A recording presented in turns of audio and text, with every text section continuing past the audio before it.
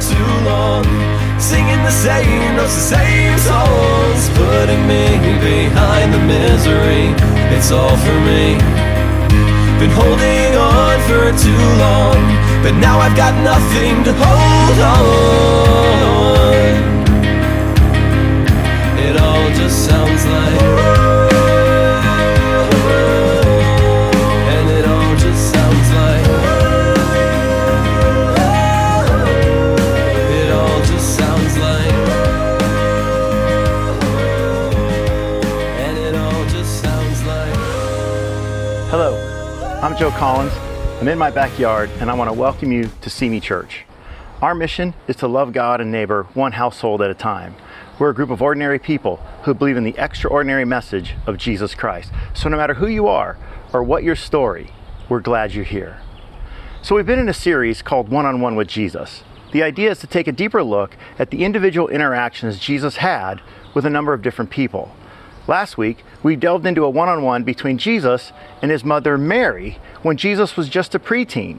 This was the second time we looked at an interaction between him and Mary, and we saw that, like Mary, we needed to let Jesus be Jesus. Today, I want to look at another one-on-one Jesus had, this time with someone known as a rich young ruler.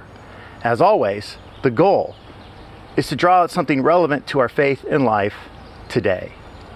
Now, I don't know about you, but during the quarantine, I've gotten hooked on a series called The Last Dance.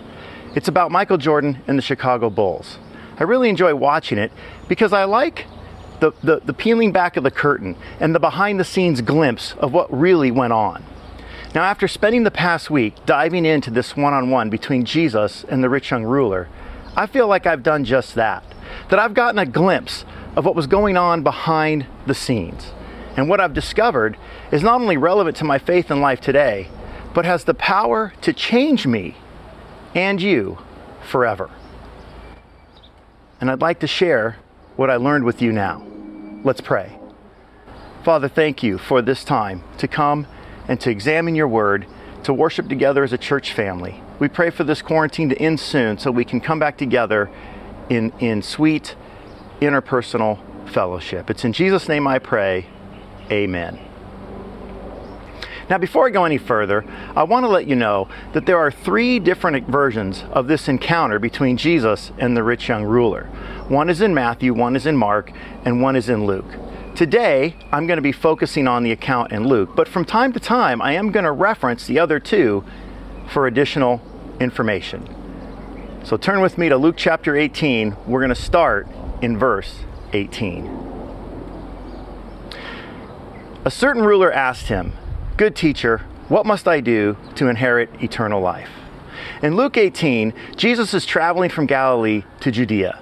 Along the way, he passed through several towns where he and his followers could stop, they could rest, they could resupply, and he could even spend some time teaching the crowds that would frequently gather.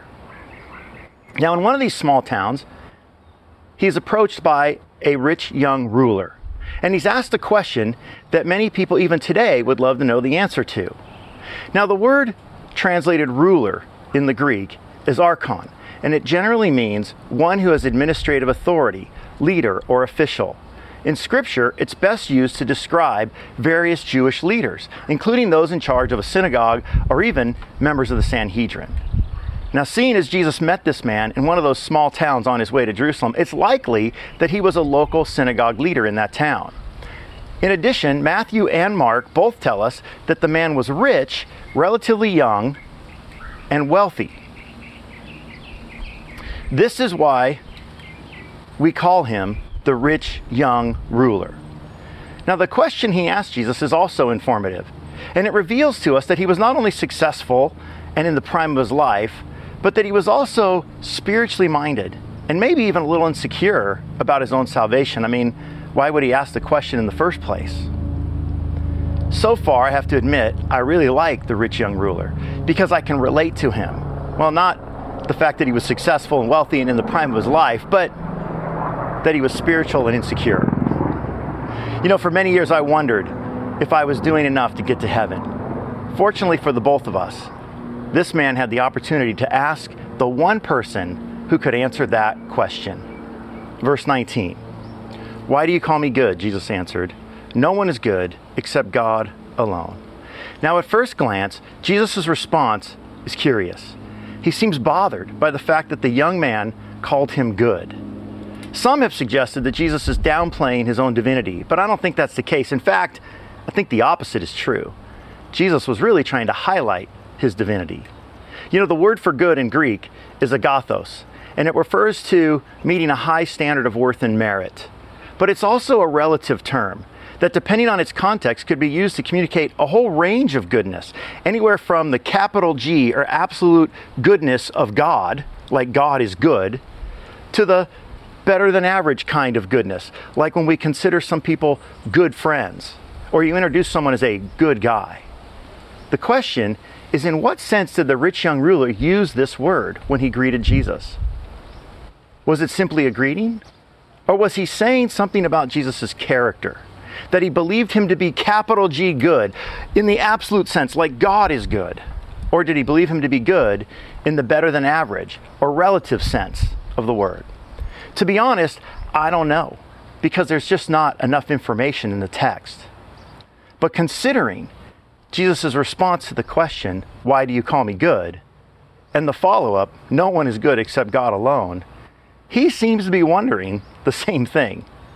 And judging by what happens next,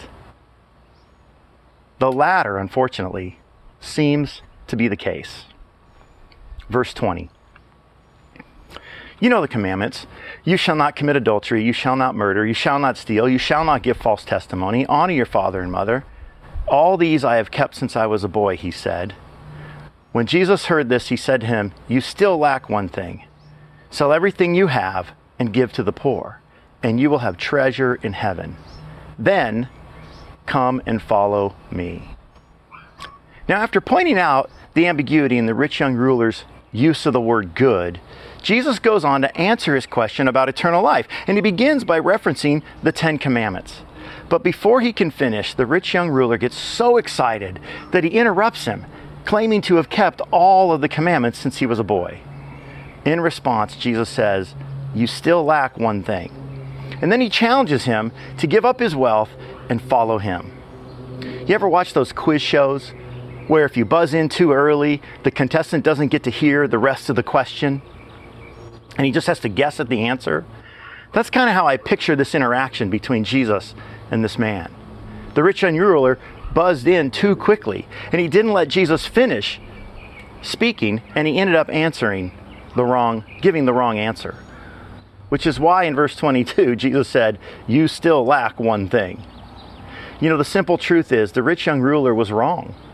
He had not kept all the commandments since he was a boy. For starters, he loved money more than he loved God, which is why Jesus told him to give it up in the first place. But then Jesus said to him, follow me. You know, I believe Jesus saw a lot of good in the rich young ruler.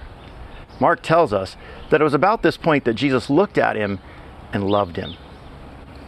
But the real question was what Jesus was getting at the start of their one-on-one.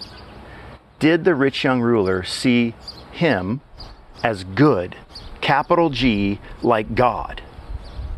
Well, we're going to find out. Verse 23. When he heard this, he became very sad because he was very wealthy. Jesus looked at him and said, how hard is it for the rich to enter the kingdom of God? Indeed, it is easier for a camel to go through the eye of a needle than for someone who is rich to enter the kingdom of God. So the short answer is no. The rich young ruler did not see God in Jesus' answer. According to Luke, he became very sad. And the idea of giving up his wealth,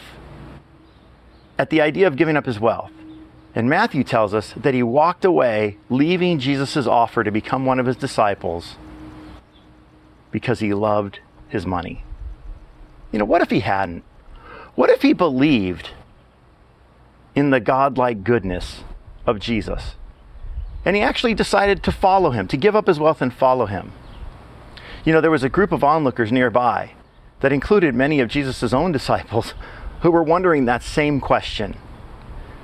Verse 26, they said, those who heard this asked, "Who then can be saved?" Jesus replied, "What is impossible with man is possible with God." Peter said to him, "We have left all we had to follow you." "Truly I tell you," Jesus said to them, "no one who has left home or wife or brothers or sisters or parents or children for the sake of the kingdom of God will fail to receive many times as much in this age and in the age to come eternal life." You know, if the rich young ruler had believed in the God-like capital G goodness of Jesus, not only would he have seen and experienced incredible things like the resurrection and Pentecost and all the miracles, but he would have also personally received many times more than anything he ever gave up in this life, and then eternal life, which was the one thing he wanted more than anything. You know, in the series, The Last Dance, Jordan is asked about his reputation as not being a quote-unquote nice guy. You know, and his answer was interesting. He got a bit emotional, and he said something like this: "I challenged people when they didn't want to be challenged. I earned that right because I didn't ask anything of them that I wouldn't do myself.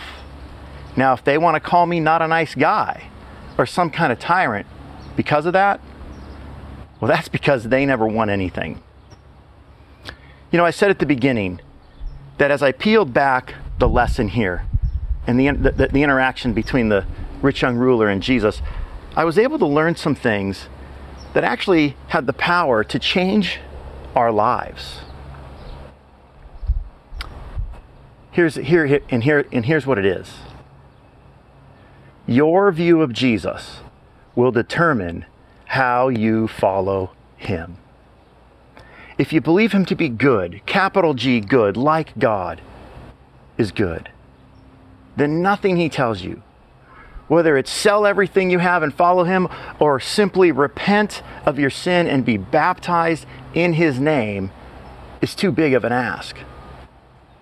But if he's just another good guy, better than most, then you're going to pick and choose what you follow. And you're going to miss out on all the blessings that he wants to give you, not only in this life, but in the life to come. And so, church, the real question we should be asking ourselves today is not, what must I do to inherit eternal life? It's, why do you call Jesus good? You know, at Simi Church, we believe the Bible is the best source of truth in our world today. In it, we learn that Jesus is Lord, that he lived a sinless life, died on a cross, and rose to life again. It is in this belief that we do everything. We're a member-supported fellowship by people like me. You can give online at simichurch.org or by texting keyword Simi Church to 77977. At this time, we're going to take communion. All you need is some matzah and some grape juice. Once I pray, I'll give you a few minutes of music to allow you time to eat the bread and drink the cup in remembrance of Jesus and to meditate on his life, death, burial, and resurrection. Let's pray. Father, it's so awesome to just pause and look deeply into your word. It's amazing the insights we get, and I want to thank you, God, for that life-changing insight, that how I view Jesus is going to determine everything about how I live my Christianity. God, I pray today that I will view him as who he truly is, my Lord and Savior. Thank you for his death, burial, and resurrection. Thank you that he went to the cross on behalf of my sin and all of our sin. Forgive us now of our sins and help us to recommit ourselves to him. It's in Jesus' name I pray. Amen.